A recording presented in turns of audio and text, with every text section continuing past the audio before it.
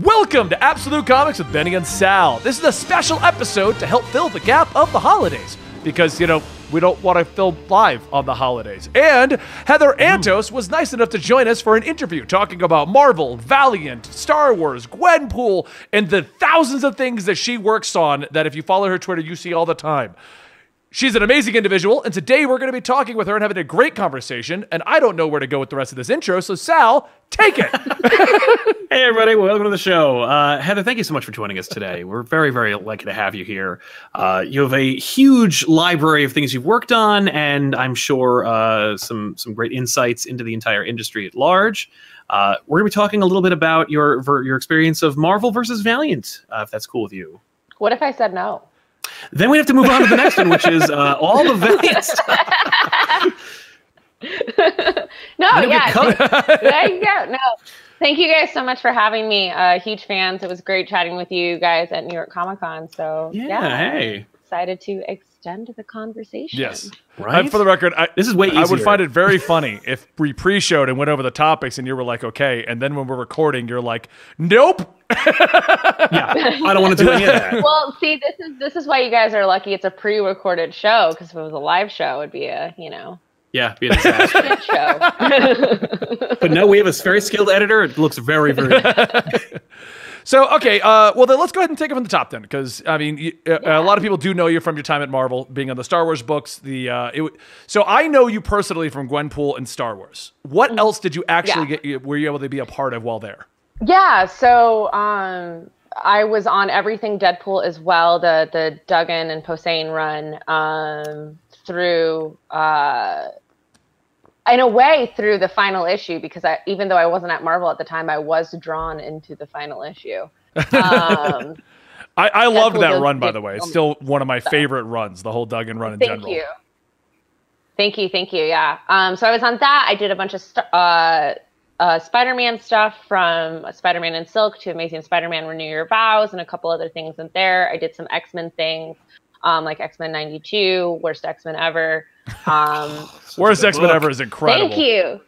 Yeah. Thank you. That was actually my first project at Marvel. No kidding. Yeah. It was my very first project. Yeah, so I've dabbled basically everything except Avengers in the Marvel world. Did you ever want to do Avengers, or were you like, I got too much, I'm good?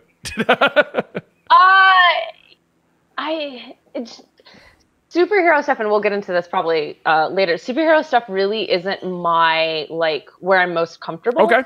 I feel like my aesthetic leans a lot more towards grounded storytelling, and I feel like you can get a lot into that in your comedies and your street levels, and my personal favorite is horror. So I get to play a lot with that at Valiant right now. We need more horror books. I'm so tired of them. Like, they come out in waves. Like, we get a bunch and then they all disappear. And I'm like, why? Yeah. Why is this happening? I think it's because the market likes to say that horror can only exist during Halloween. Right. And so you get all your announcements in September, October, around then for all your launches, and then the rest of the market just forgets that everything exists, because we can only market scary things during the scary season. Right. They need to find more people like us. I think. Yeah, I think any time of year can be scary. No, I actually agree. Look at tax season. I mean, it's horrifying. I'm horrified every April, so it's just nothing but sweating bullets. I'm more scared in April than any other month of the year. So I 100% know what you're talking about. But I actually agree with you. I wish that we had more horror books on a year-round basis. I don't like that we only see them in the whole, the fall season, I'd say, because we do see some stuff in November a lot of times, but everyone considers fall creepy. I don't know why. Yeah. If you want to get, this is not comics related, so feel free to cut this. But if you want to get into it, fall is when things change, when things die. Literally, things go into hibernation. Literally, your bugs die off, trees die, snakes shed their skin. It is a season of death in a way. People burn things, So. That's so metal. Yeah. It helps if you're from the East Coast, because if you're on the West Coast, it's kind of like, well, every day is the same. So Yeah. you know. I'm in the middle. It's just snow or hot. That's true. Yeah, That's all we get. Yeah, it's just wet or cold or wet or We don't. warm. We get like that. Just dry or wet. We get no actual seasons over here. I mean, we get them for like briefly, but you know what I'm saying. You get your 2 Yeah, weeks. yeah. And don't worry about Yeah. talking about non-comic book stuff. That's the show. We like to entertain and let people know about us and things that we find fascinating. It's not all comic books, just heavily. Well, dying leaves are fascinating. Right? I don't know. So you're over in the New York area and stuff like that. How do you find the people that come out to watch the leaves die on the whole East Coast? So I'm from Michigan originally. So like I'm very used to fall being our state season. You know, like my town in particular, we do like a huge like apple festival and trees are a big deal. And so leaves changing is something I grew up with a lot. And then New York, everyone's just grumpy all the time. Well, they are. I grew up originally in Rhode Island, so we're used to the people coming over to see them from New York and New Jersey. Yeah. We gotta Exactly. see the beautiful trees, and we're all just like, go away. Just go away. Yeah. You're clogging up my streets. This isn't New York. So, okay, so you worked at Marvel. You did quite a few things over there at Marvel. What was your favorite project? Let's ask that real quick. I mean, do you really have to ask? Maybe. But for the sake of a show where I don't have answers. I've got, like, look at this bookshelf right here. There's 3 Gwenpool action figures. You go up to top. You got all the Funkos up top there. I've got pink hair. Did No, Gwen. okay. Yeah, Gwen was my baby, hands Well, down. Hands. Did she have pink hair before or after you? Because I always wondered that. Because you got the pink hair, and I was like, well, you have pink hair. Gwenpool has pink hair. You're always referenced as Gwenpool. What came first, the chicken or the egg? Gwenpool had pink hair first. Okay. And I decided to dye my hair pink and do the Gwenpool look in order to help promote the book. It worked. Wow. Yeah. Because I always wondered that. I was wondering if she was just kind of based on you. You know, like that. Well, that's always been like the fan theory, and like I'm about to like confirm something online I've never confirmed before, but like she isn't based on me. I've always kind of like let people, you know, believe it if they want to, because it's part of the mystery. We don't know her origins, and you know, I kind of like her whole thing is that she's from our universe, and so and then I let, you know, one of my favorite things I did was I let Gwen take over my Twitter account to interact with fans.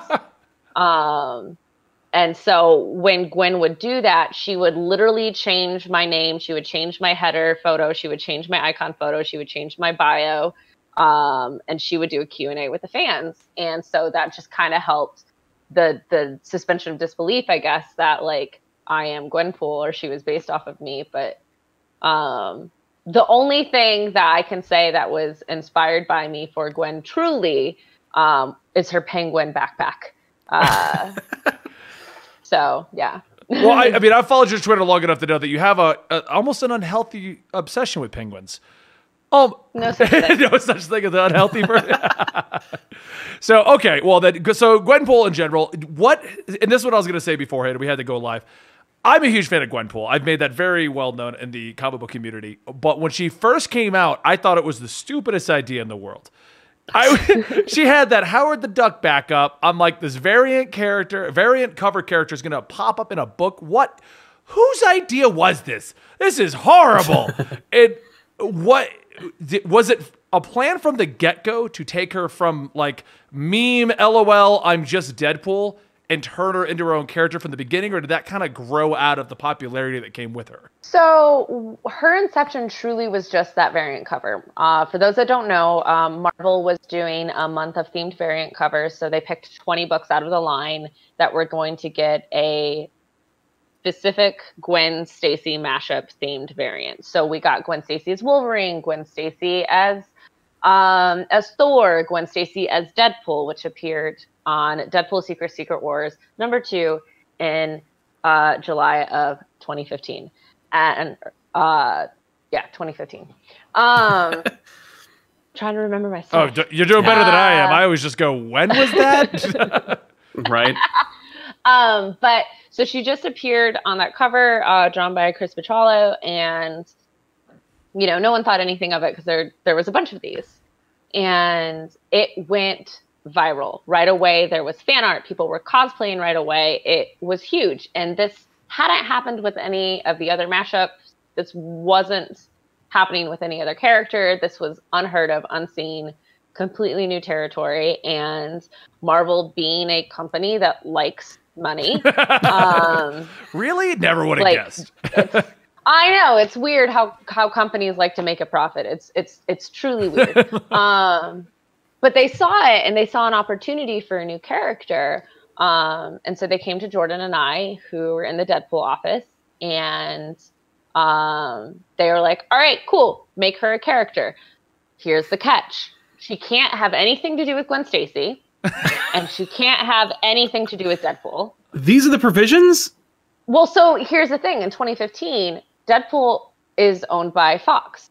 He falls into that purview of rights. So if you connected them, they would own her right off the bat. Exactly. And they would get a cut of the profits. They would, whatever. And Gwen Stacy is owned by Sony. Oh my God. So basically, if you connected her to both of them, Marvel just made no money on a brand new character. Exactly. Right. Yeah. And so she had to debut in a Marvel-owned property. Like, so, everyone knows what a hit Howard the Duck that film was.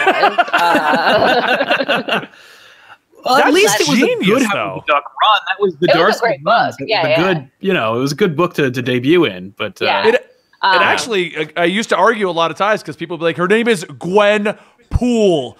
And I'm like, no, she's just a variant of Deadpool. Stop trying to make it a thing until she became a thing. But yeah.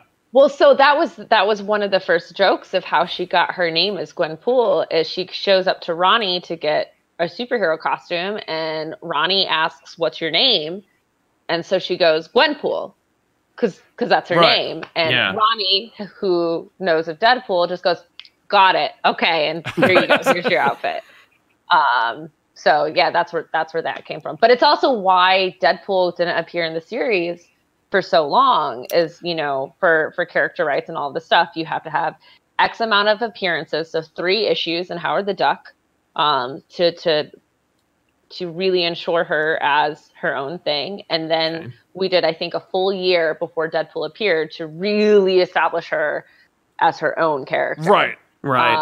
And it's why her first cameo appearances you see are Thor and Doctor Strange and the Ms. Marvel and She-Hulk and all that stuff. Yeah. I think it helped the character overall because, definitely. It allowed her to become her own character as opposed to just being a Deadpool spinoff or Deadpool support cast or something along those lines. 100%. Well, that's the thing. It definitely takes the legs out from anyone who's like looking to take away from that character by being like, oh, she's a derivative. And it's like, there's literally no connection outside of the, phonetical pronunciation. I think when she was kind of like LOL meme with the Howard the Duck thing, that's what I was expecting. Is, Deadpool's going to show up and this is just going to be some support character that doesn't matter, which is why I was reading it, but I wasn't like really attached to it.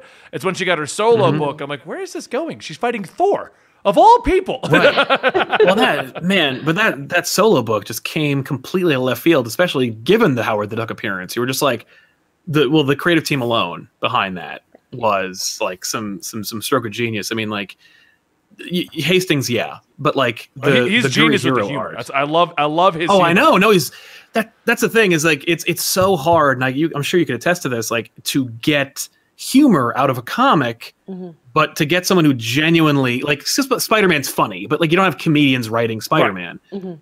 When it comes to this, like Hastings is a comedian. Like he's funny. Like. He would set up a long joke. So Spider-Man's great with the quips and the one-offs, what we're kind of used to in the exactly. No, this is like actual, genuine humor in it. Because because Webb's comics work, of course. It's like he does sketch comedy. So he does sketch comedy and improv comedy, and it shows. It shows in his work, and it shows, not to get ahead of ourselves, but it shows in our upcoming project, Quantum and Witty. It's such a genius idea, by the way. Just pulling that, like being like, oh, I know who will do a great job. I will say, I think it would have been better if you had put him on Bloodshot. That would have been hilarious. That would have defied expectations. Not my book. You just got Bloodshot cracking jokes doing sketch comedy. Would have been great. No, for sure. Yeah. No, Chris, one of the things that I think he really truly excelled at with Gwenpool is not only is it stupidly funny, it's so funny, but like you legitimately care. Yeah. You legitimately care about every single one of those characters. There's so much heart into it. And the thing that like truly astounds me to this day, not enough props are given to the art duo of Gurihiro. Those two ladies are fantastic, as well as their translator, Aki Inagi, because I don't know how much of this is known, but the art team of Gwenpool does not speak English at all. I did not know that. I was about to bring up the art, because the art's what really solidified Gwenpool's, a book I read on a weekly basis. The initial, I think, 6 issues, I don't think they were drawn by them, were they? When did they come onto the book? The first 4 were by Gurihiro, and then 5 and 6 were by a different team, and then Gurihiro was everything following except for the Doctor Doom art. Okay. Right. So Gurihiro, of the 25 issues, them. Wow. Yeah. Okay. Because I loved their art. Their art really solidified it for me. And we have a lot of people in the office. I know you met them while at New York Comic Con. Dan, he's a huge fan of anime. He's a huge fan of that like more anime style. So that like got him attached to the series, because when he reads books, he kind of leans more towards the anime manga style of artwork that you see in some comic books. So I feel like that just added to the whole Gwenpool thing of like she's different. She's not being. It doesn't look the same. Doesn't act the same. It doesn't feel like a superhero book. And then as the story evolves into her powers and everything, it just kind of took on a life of its own. It made it really enjoyable to read. So, there's something very light about their art style. It doesn't feel as heavy as some of the more like classic superhero stuff, which I agree, like it helps set it apart as something new and unique and different and modern, which I think her story very much is. Yeah. If I could jump in really quick, just not to switch gears too much, because I want to stay in the wheelhouse of like what your purview was at Marvel and everything, and of course establishing Gwenpool's amazing. We love Gurihiro. I was actually going to ask about like, was Gurihiro a team? Like, was it like a group of people? But it's a duo that doesn't speak any English in the translation. The way they can capture emotion and perspective, because like Hastings doesn't speak their Japanese, language. So you have to put this story, character, lines, dialogue through an entire filter of another person who has to convey all that same effect, and it's seamless. You don't know that like they don't speak and it's not like the stuff that is going on in Gwenpool is simple, right? Like, No, especially when you get to the later stuff when she's manipulating the comic itself. Truly, there was some stuff that I would read and in the script and be like, Chris, this is great.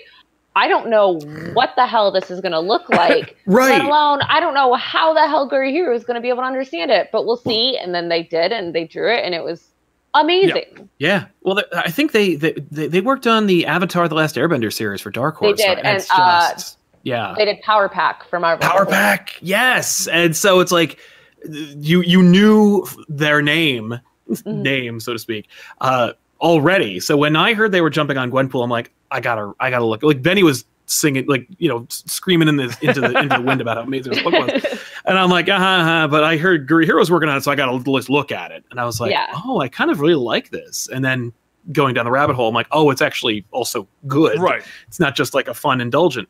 But I wanted to also ask about your time doing Renew Your Vows. Well, before that, I just want to say I enjoy the artwork so much. I actually paid the stupid amount of money for the Gurihiro statue. I don't have that one yet. I need to get that. That is expensive. That's the only Gwenpool merchandise I don't have is that one. I have everything else. It was actually at the booth next to you at Valiant. I know it was. But they wanted a stupid amount of money for it. I've almost ordered that a couple times for the set, and I'm like, it's on the set. No. For the longest time, we had the Gwenpool action figure, and I had her sitting on Spider-Man's shoulders, and then we swapped it out with that one finally. So nice.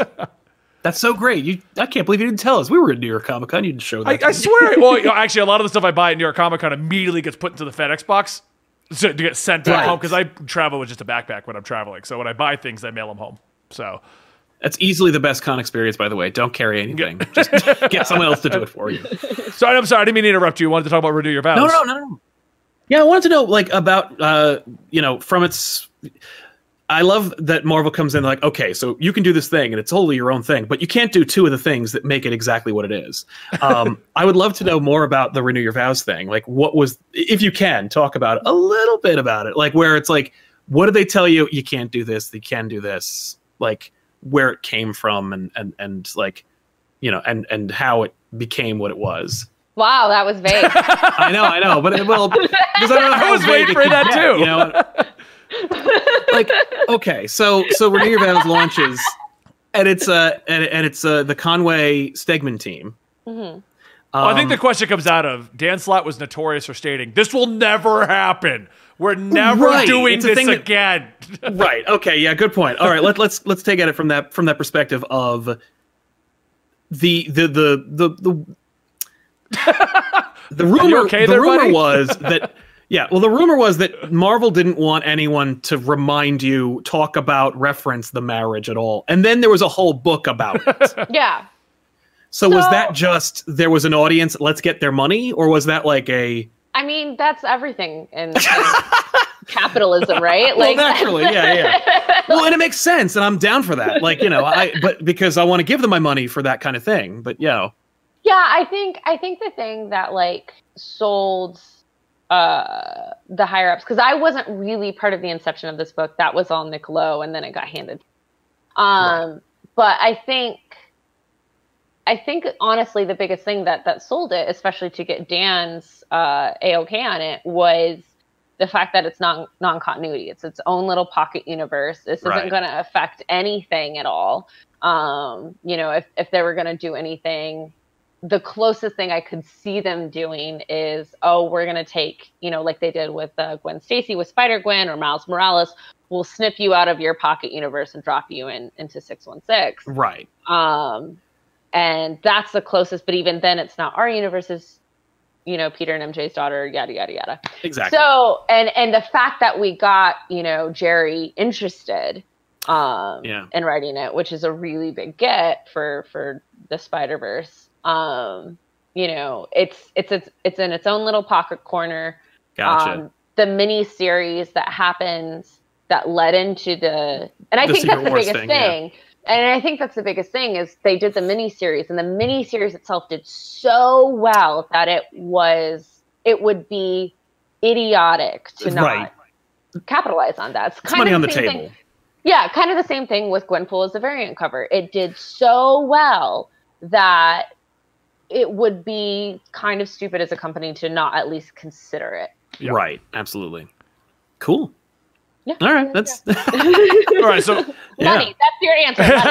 Money. Well, listen, you know what? That was kind of the suspicion, and that's not like there's no telling tales out of school in that regard. It's more just like, you know, because of the decision and where it was going, and it's like for them to go, and also we're going to do this book about it.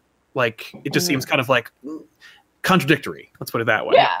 But it was like, but if there's money to be had. Well, it's just because the whole Spider-Man team was so vocal about it wasn't going to be a thing ever. And that it was a thing. And, like, you don't want to. Technically, it wasn't a thing ever, because if you're going continuity-wise, it was undone. It literally didn't happen. Exactly. So, that's your, you know, that's your out. Right. You can't count it. It's not real. Well, it's kind of like, and this is me being shitty, and this also me segueing into Star Wars. I was about to ask about this, so don't worry. But it's kind of like when it comes to all the fans that would say, well, in the EU, and then I would be like, right, but that technically never happened, so we can't care about it. Like, right. Like, well, we can't regard it. Like, I'm not going to reference Shiza right now. I was like, well, technically, that literally never happened. So I'm not going to be upset over something that literally never happened. Yeah. That was my argument all the time. Actually, with the EU and Star Wars, speaking of Star Wars, but I never really got into the EU. My brother was a huge fan of the EU. When they wiped it, I was happy. I was like, I could get into Star Wars is no longer impenetrable. I could get into more than the movies. Well, right. Like, it's kind of the same thing. Like, when it's like, oh my God, there's like, you know, 1,200 issues of this comic. How can I ever get caught up? And then, you know, it was wiping the EU kind of, it was that same, you know, clean slate of like, a new #1 it's just the movies. I've seen the movies. Okay, I can embrace this. Right. So my question about your experience with Star Wars, I've worked with Disney so much that I don't do it anymore because of how much fun it is. Because the mouse is so willing to let me do whatever I want when I worked with him. What was your experience with Disney coming in with Star Wars? Like, from my experience, Disney has their hands in everything. There's no freedom at all. So I was curious what your experience is and what you could talk about with that. So having been a Disney insider, no, I would say a little bit. I can totally see how, from your perspective and your part in the Disney, machine of things, they're going to be a little bit more hands-on. But when it comes, there was a lot of fear when Disney bought Pixar. Is all of this stuff going to change? There's a lot of fear when Disney bought Marvel. Is everything going to change? A lot of fear when Disney bought Lucasfilm. Are there going to be a lot of things that change? And at the end of the day, Disney only buys companies that will make them money. Again, we're going to go back to the capitalist, of corporate. It's all about money. And so long as that company is continuing to make money, Disney's going to stay out. And so long as the Toy Story movies kept making what they wanted to make, Disney's not going to interfere. So long as Marvel keeps, selling the comics that they need to sell, and the movies keep hitting the numbers that they need to, they're not going to touch it. Same thing with Star Wars. So long as Star Wars keeps making the profits and making the numbers and growing in the way that Disney wants them to, Disney's going to stay out of it. So when it came to start with the Star Wars comics, we only dealt with Lucasfilm. The only time Disney would have ever interfered was if, like, hypothetically, we did Star Wars #1 and it sold over 1 million copies, and Lucasfilm was like, cool, that's all we needed. Disney would be like, yeah. But like, obviously that didn't happen. It went on for 75 issues. Right. Exactly. But that's, so when it came to the mouse, I never dealt with him. The mouse never showed up. It was honestly a very collaborative experience with Lucasfilm. They were very hands-on, but it was very much, a group effort. Okay. Cool. I mean, for the record, my experience with Disney was before the company I work through right now for my YouTube channel, we worked through Disney. So they were very hands-on as to what they liked and disliked. Yeah. But no, that's actually really interesting, because the rumor is, of course, rumors are where everything goes, is that Disney is all in there and they're got their hands on everything and they're adapting all the Marvel stuff. And well, yeah, I think it's part of a fan mentality of you're very, very active, and you it's always easy to blame the corporate order. Oh yeah. Right. It's always easy to blame the suit. It's, the outsider, the new, they can't possibly have good intentions. And, from my experience, when it comes to creative endeavors, so long as, the creators are creating product that sells, Disney stays out of it. Yeah. So I'm going to assume then, speaking of creative endeavors, that you had a hand in the creation of Dr. Aphra and having her go on as her own character, which I stand by as one of the greatest creations that came out of the Marvel Star Wars line that they're doing now. Yeah, thank you. I loved her book. I love her character. I love everything they're doing with her. The only reason I even stopped reading it is I just got too many books on my list. And it was like, I guess I'll just have to put this and catch up later. And whenever I do that, it always gets forgotten until like 5 trades in, and then I just never get back to it. Well, since Benny just admitted he stopped reading Dr. Aphra. It was at like issue 35. Issue 35 or so. I've never been more insulted. Well, it's so great to have you. Thank you so much for coming on the show. My channel name is Comic Club. You can always come by anytime. I got all the way past the droids turning on her, so I did get a good ways into it. I didn't. It's not like I immediately dropped it off, but it was so interesting to see this character. Like the Vader book was incredible, the whole concept of it, and then at the end of it was like, oh no, he's gonna kill Dr. Aphra. We all knew it was coming. No, that's totally where yeah. I was It's going. like there's no way this couldn't end like this. You know? It made me very sad. I was like, oh, it's too bad she has to die, but I totally get it. And then she does it, and I'm like, all right, right on. I guess I liked her enough for her not to die. My favorite thing about that, Darth Vader 25. So for those who haven't read it, Darth Vader 25, spoilers. For a 5-year-old. Yeah, that's fair. But still, Aphra, you know, she knows that Vader's going to kill her. So she basically cons him. But to the reader, at first, it looks like Vader killed her. He shoots her out of an airlock, and then the book ends. Yes. Yeah. And then we have an after-credit sequence that shows that Aphra is floating out in space, and then she's picked up by Black Krrsantan, BT, and 000 in her own ship. And so as far as Vader's concerned, she's dead, Right. but she can continue on existing. My favorite thing about doing that ending is there were people that didn't actually buy the physical copies. They read digitally. And so they read, and then they get to the credits page, and then they just closed it. stop reading. Right. And so I got texts from like even other writers, even other people. I'm notorious for I that. think Daniel, Reading digitally. I think Daniel Kibblesmith texted and was like, "Oh, it's such a great end. I can't believe you guys killed Dr. Aphra." And just like, no, we didn't though. Right. Yeah. I do like that her No, book has now actually- gone on longer than any of the Vader series since they keep restarting it. It's constantly got like a new story or a new mini. So her book, is it finally over? Because it was around 35 or so is what I stopped reading. Yeah, something. So it's ending in December, the same time as Star Wars 75 is hitting. And I think I'm not there. Right, so you don't have all the don't information on her. Take anything that I say, but I would assume since Star Wars is relaunching between Empire and Return, I assume Aphra would relaunch then too. Yeah. It makes sense, but I don't know. Yeah. Right. That was So more of a when should it be in general the next comic movie? reader question. Like, is it still going? I know you're not editing it anymore, so. That's true. It was still going as far as like I know it's going at least until December. Okay. So. Yeah.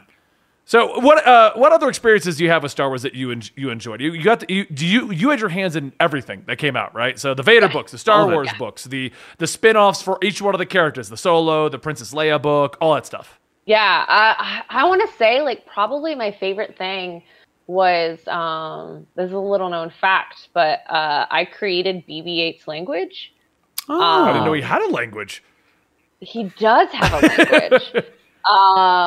So, fun fact for those who don't know, when they write Chewbacca, when they write BB-8, when they write Chopper, when they write any of the non-verbal characters that the other characters communicate with, in the scripts, they actually write what they're saying in English. They don't like for Chewbacca, they don't write, like they don't do that. They write, Han, you're being an ass. And then it's up to the people who do dubbing and all of that to come up with the language. And so when we were doing the Force Awakens adaptation and the Poe Dameron book, Charles Soule and Jody Houser, when they wrote BB-8, they just wrote the English version of what they said. And so when we were sending the lettering drafts to the letterer, we had to come up with sound effects for BB-8. And I asked Lucasfilm, like, do you guys typically have a guide on like what you do? And they're like, oh no. And so me being the crazy person that I am, watched Force Awakens, read the Force Awakens scripts to compare like what BB-8 was saying and the sounds that he was making. And I literally, I created a sound effects language for him based out of that I then continued to build with the Poe Dameron book, and it's become Lucasfilm official. They had me type up the document. Nice. Congratulations. You're just it's what they send to all their other creators. That's awesome. It's weird. You're like, I did this for fun, and now it's like in canon. It's a thing now. Yeah. Well, that's awesome. So- What was your outside of that? What was your favorite part about doing? Like, which of those books would you say is your favorite book to have worked on? Oh my gosh. Vader Down was just so cool. Yeah. Vader Down was really, really cool to kind of build, you know, it was the whole first year of Star Wars and Darth Vader, and we're building to this moment in a true Marvel comic style event. And, you know, outside of A New Hope, this was the first confrontation of Vader pursuing the rebels. And it was a really big moment. And, you know, there's an amazing panel where, you know, Mike Deodato drew Vader in all his glory, and he says, "All I see are dead men." Yeah. Before he's about to attack the rebels. And it's just chills. It's so, so, so good. We all still quote that. You know, getting Yep.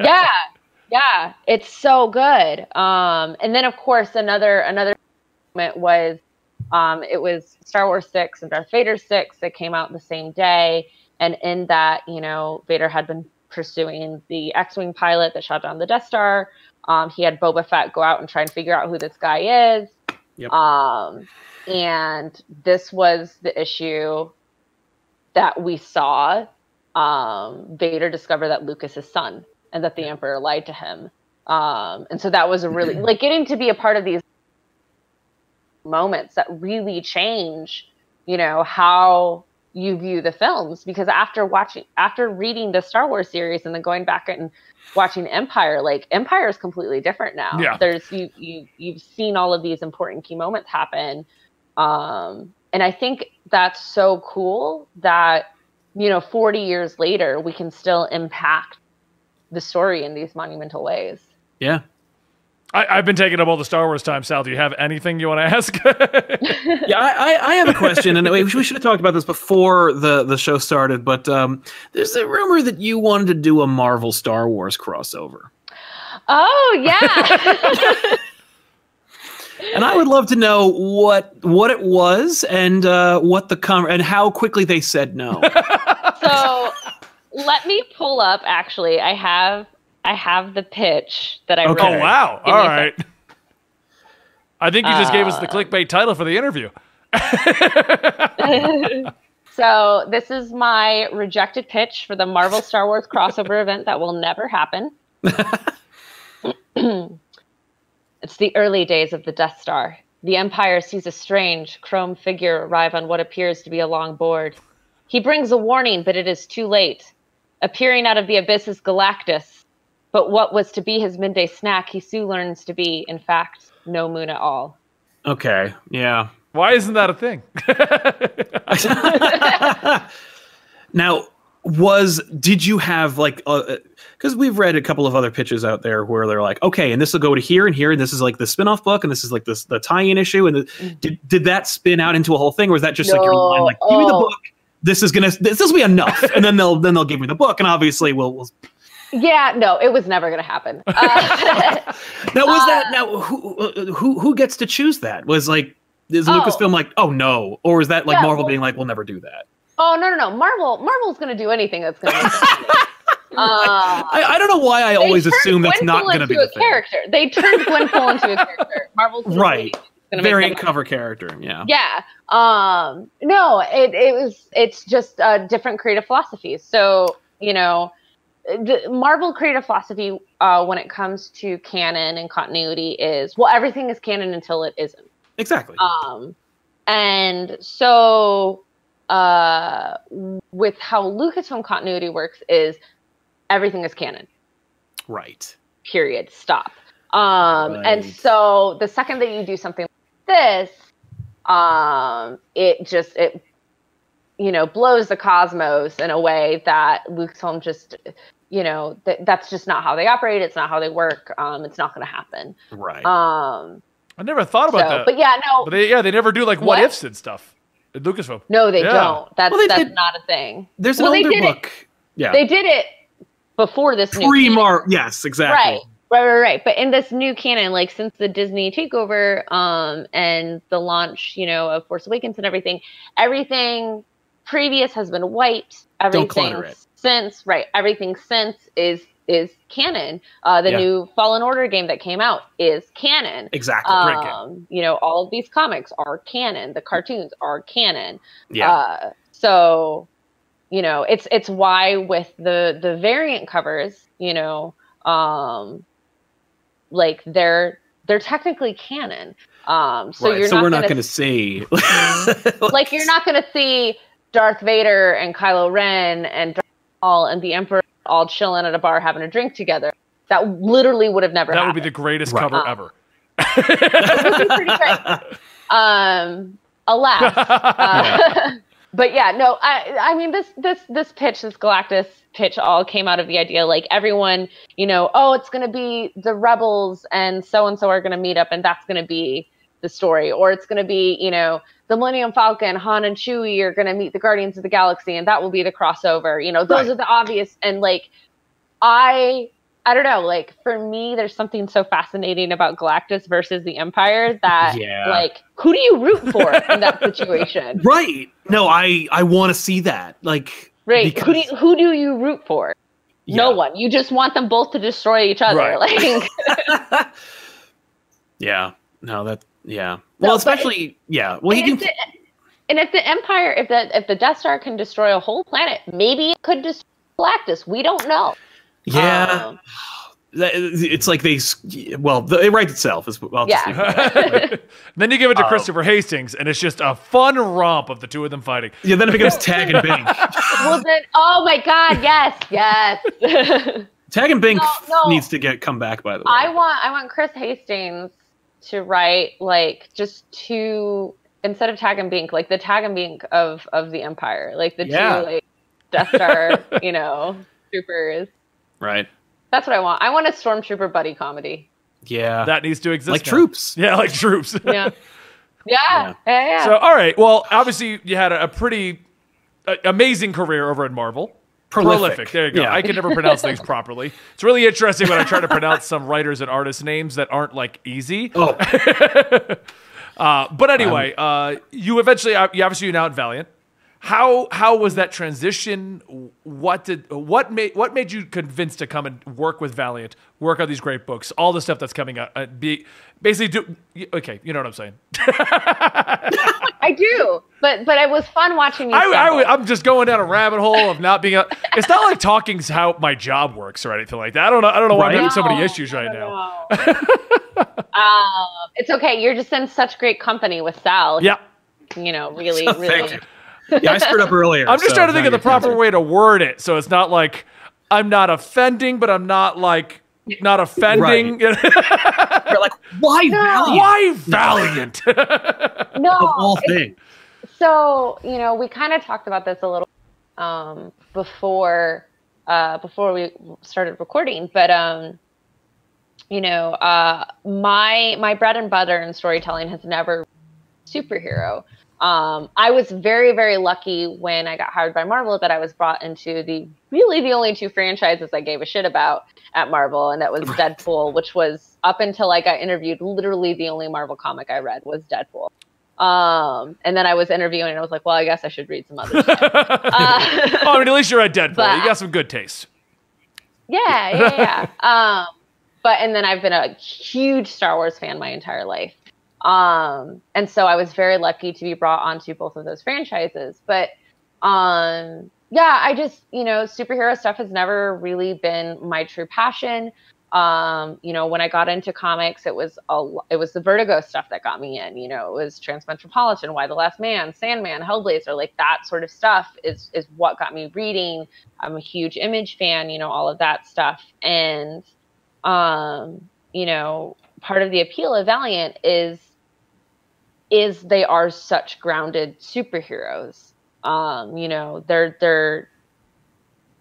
they are still big and bold, but in a much more, I think, true to reality kind of way. You know, everything is based in sort of a realm of science fiction, where, you know, it's that like suspended future. It could be possible, like Bloodshot with the nanites. Like, is it real? No. Could we possibly get there one day in science? Maybe. that's terrifying, but maybe. And the thing with Valiant too is they're so young in their universe. This new iteration of the universe especially has only been around for 7 years. Right. So they're very, very fresh. There's so much left to explore. And even the oldest stuff, if you want to count everything that has ever been published, it's really only 30 years.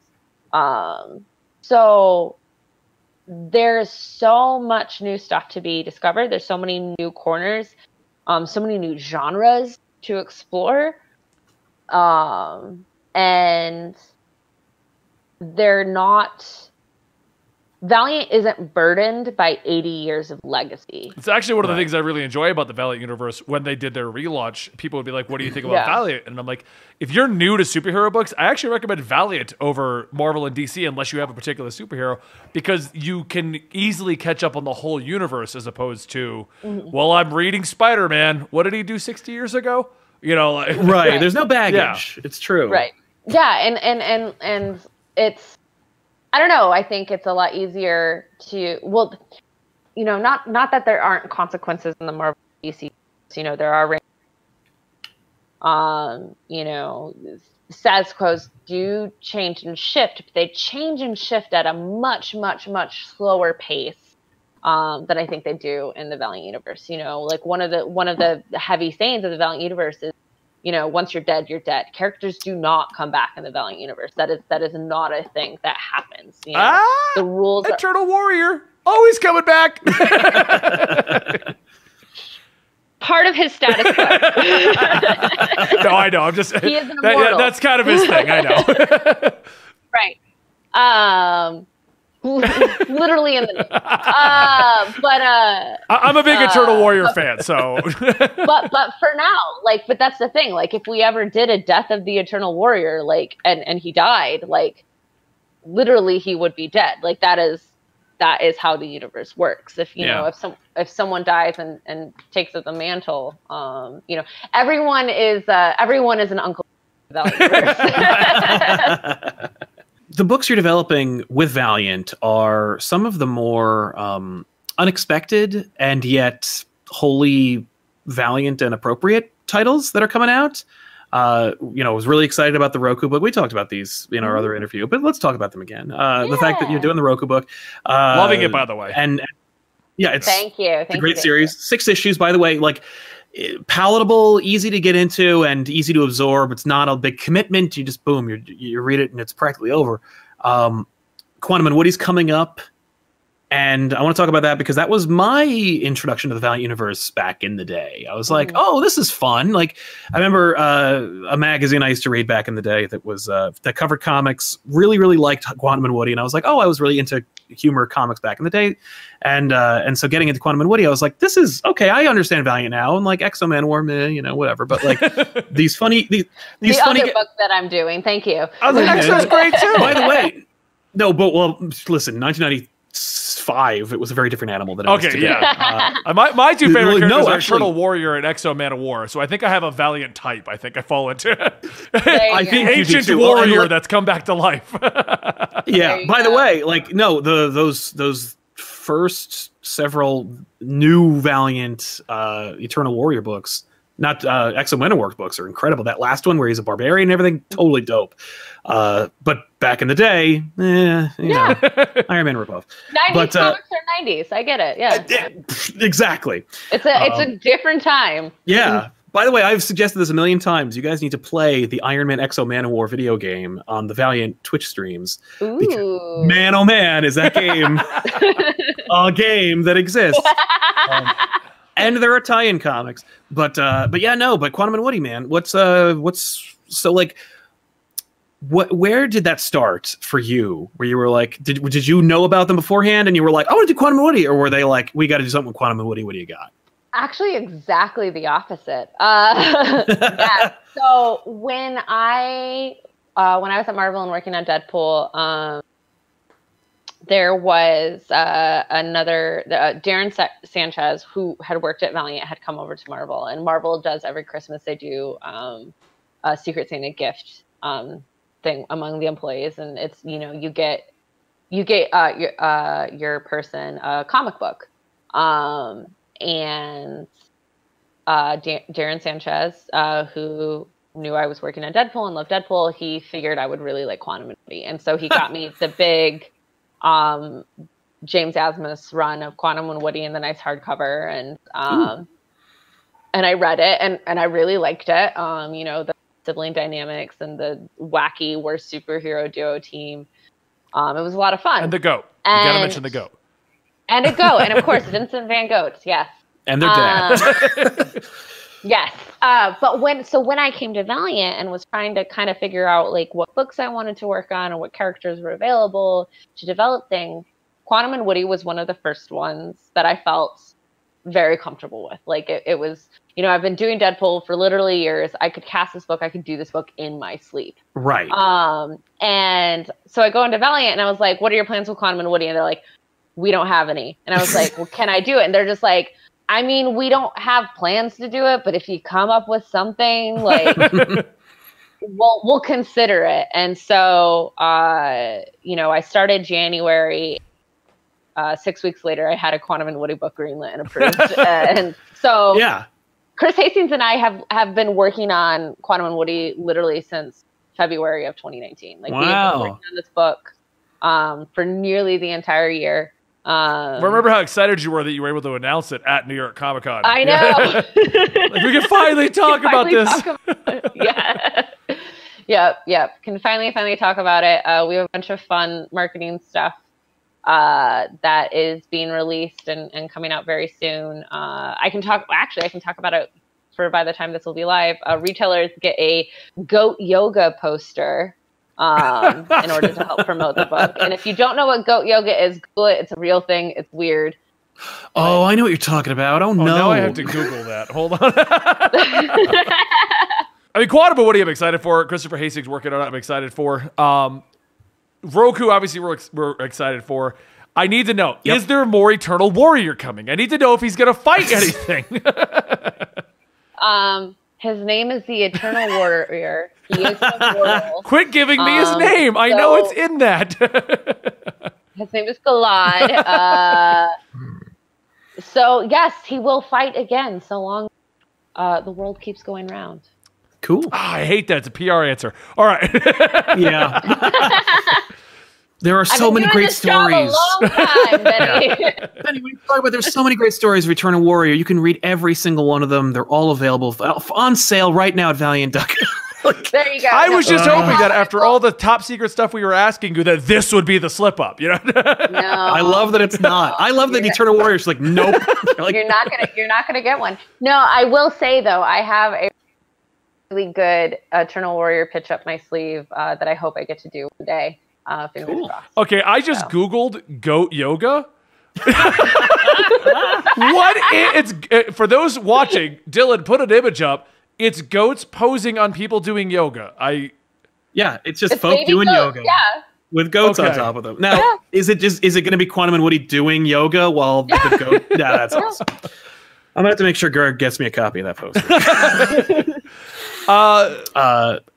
Anything? I'm trying to think of what we could ask about Valiant that we didn't cover in the actual Valiant Comics interview we'd already done already. What is there anything you want to talk about that's coming out? Because I mean, it's been a few months, 1.5. Yeah. It's been a month. I've been kind of teasing a little bit, and we kind of teased this at the New York Comic Con panel. My favorite stuff in comics. I love crime. I love horror.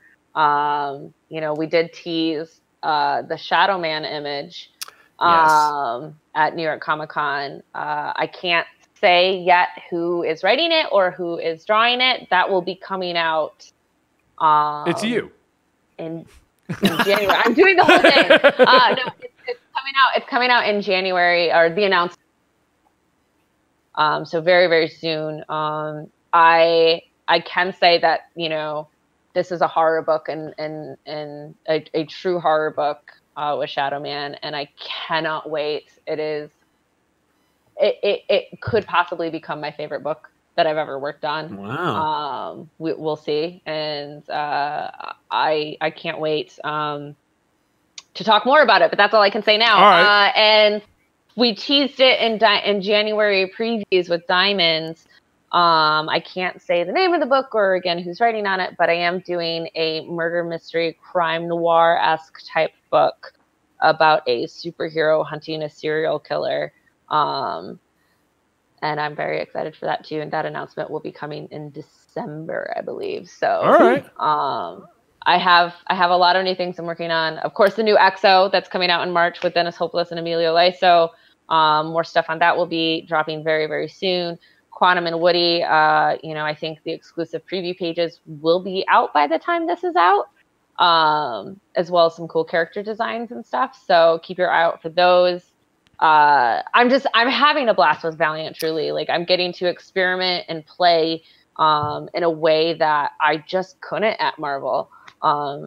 Because again of the burden of continuity that Marvel Comics has. You have your status quo and you have your continuity, which is impressive, but it takes, I think, it makes creative freedom, I think, a little bit trickier. And Valiant is such a refreshing area, and when it comes to connected superhero universes right now, there's just so much possibility, and it's a lot of fun to get to be playing in it, right now, especially with the Bloodshot movie coming out. It's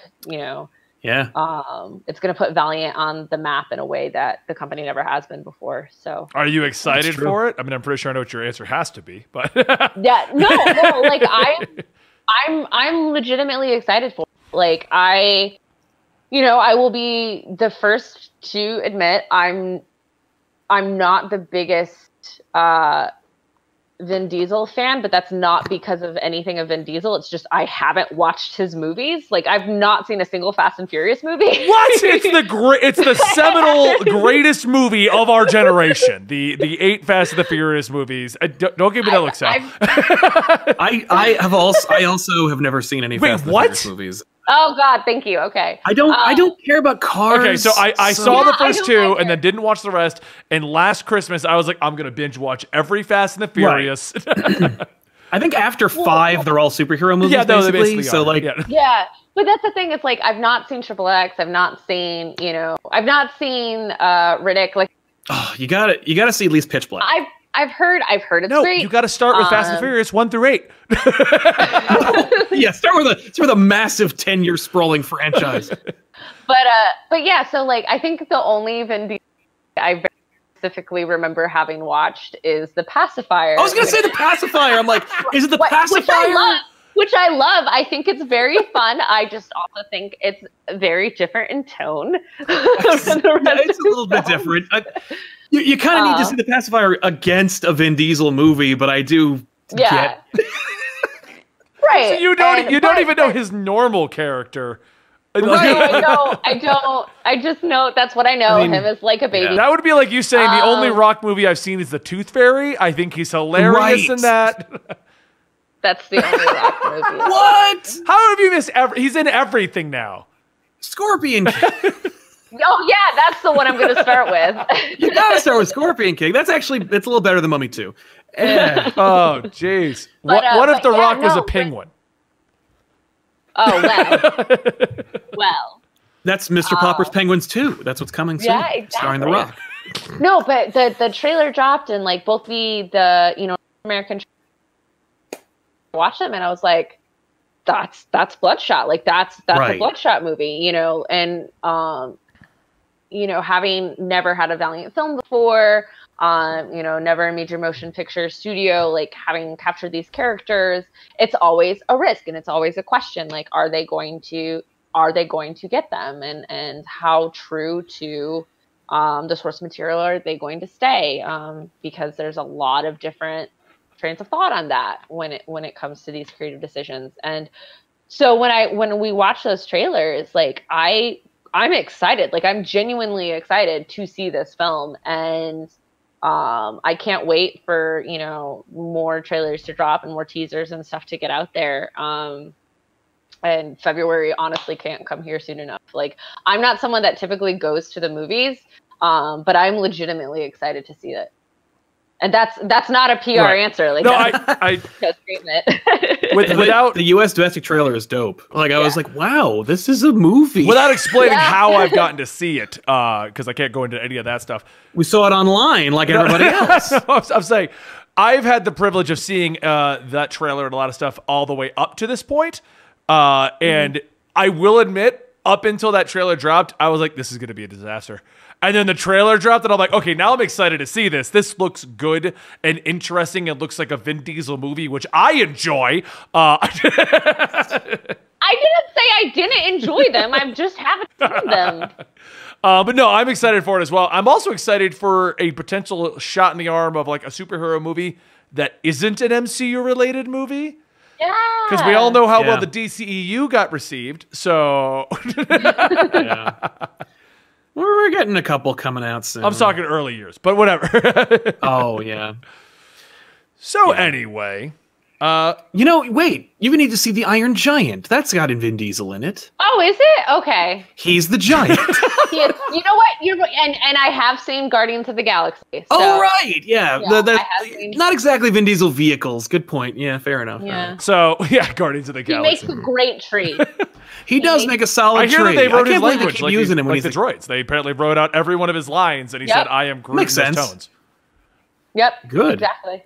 So, all right. Well, is there anything else that you would like to promote before we kind of close out today's episode? I know you do Signal Boost Sundays. Is there anything else that you do that's Heather Antos that you'd like to talk about? Heather Antos. No. Yeah. So if you don't follow me on Twitter, I highly suggest it. Not just for self-indulgence, but also as Vinny said, I am the creator. Sunday, one Sunday every month, usually the first Sunday of the month. I try to keep it consistent with that. But the first Sunday of every month, I encourage any, small business or creator of any kind, whether, you're a writer, an artist, a podcaster, a streamer of any kind, a creator, if you make crafts, you respond to the tweet with the hashtag Signal Boost Sunday, so I can help share your work with the rest of the world and try and promote paying it forward in the community, in the creative community. And it's kind of my way of... Twitter can be such a cesspool of negativity. Oh yeah. What? I know, it's weird. And for me, I see it as me doing my small part to try and remind us that it can be a positive community, and it can be a way to connect like-minded individuals and helping each other. And so, yeah. I mean, I follow your Twitter. You have the same philosophy I do. If you were going to be nasty with me, I get nasty with you. So I enjoy your Twitter. Hell, thank you. I always find it funny without going much into Twitter drama. Just people that assume that you're not going to respond. People hit me up all the time with crappy comments, and I'm just like, do you think I'm not sitting? Okay, fine. We'll play this game. Right. It comes to my phone, and it's like, oh no. Anyway, thank you so much for joining us today. It's been incredible talking to you, getting to hear a lot of the stories, hearing about everything that's going on. Sal, would you like to say anything on the way out before we close? It was a pleasure having you. Thank you so much for joining us. And we look forward to more coming from not only you, but also from Valiant, of course. So, check those books out that we mentioned on the show. And, of course, check out the talented and amazing Heather Antos and what she's coming for the future. Your love of the medium and of this job, because you've used the word fun a lot when you were talking about each book you worked on. And it's like, that's really refreshing, and it's positive, and it's good to hear that you're having fun while doing this job. And it's kind of like an orthodontist or a dentist. It's fun, it's fun. Oh, I always associate root canals and tooth cleanings with a grand old time. So yeah, I mean that's actually if you're passionate about what you do, Sal. Right, exactly. That's always been something I try to tote. I try to bring positivity in everything I do. There's no reason for negativity. There's too many things to be happy about in the world to be looking for negative things. And so your positivity and your enjoyment of this job is why we wanted you to be on the show and talk to you, because we've had a lot of discussions with people, and sometimes it is a little negative, and you're like, all right, well. But thank you so much for your time without going into any of that. No, thank you guys so much for having me. It was a blast. Would love to come back, and give Benny shame for not finishing Dr. Aphra anytime. I'm going to finish it before we invite you back. So if you don't... And I will watch Fast and the Furious. Okay. If you and we can talk about it. So we'll talk. Make sure to see Tokyo Drift No. first. That's what I hear. I hear. The machete order of the Fast and that's only because they tried to break the franchise away from Vin Diesel, and then they realized that wasn't going to work. But when Vin Diesel came back, they brought the series back in time to when Vin Diesel was a part of it. So eventually, at movie 5 or don't forget, guys, you can find us normally filming this live every Tuesday at twitch.tv/comicstorian. If you want to support the show, go to either one of our Patreons, Comic Pop Patreon or the Comic Storian Patreon, and you can always subscribe right here at the YouTube channel to get this podcast on a weekly basis. Thank you so much once again, Heather, and thank you, Sal, for joining me, and thank you, Benny, for being awesome. Oh, thank you, Benny. Anyway, I'll see you guys. We love you, Benny. We're very lucky to have you. There we go.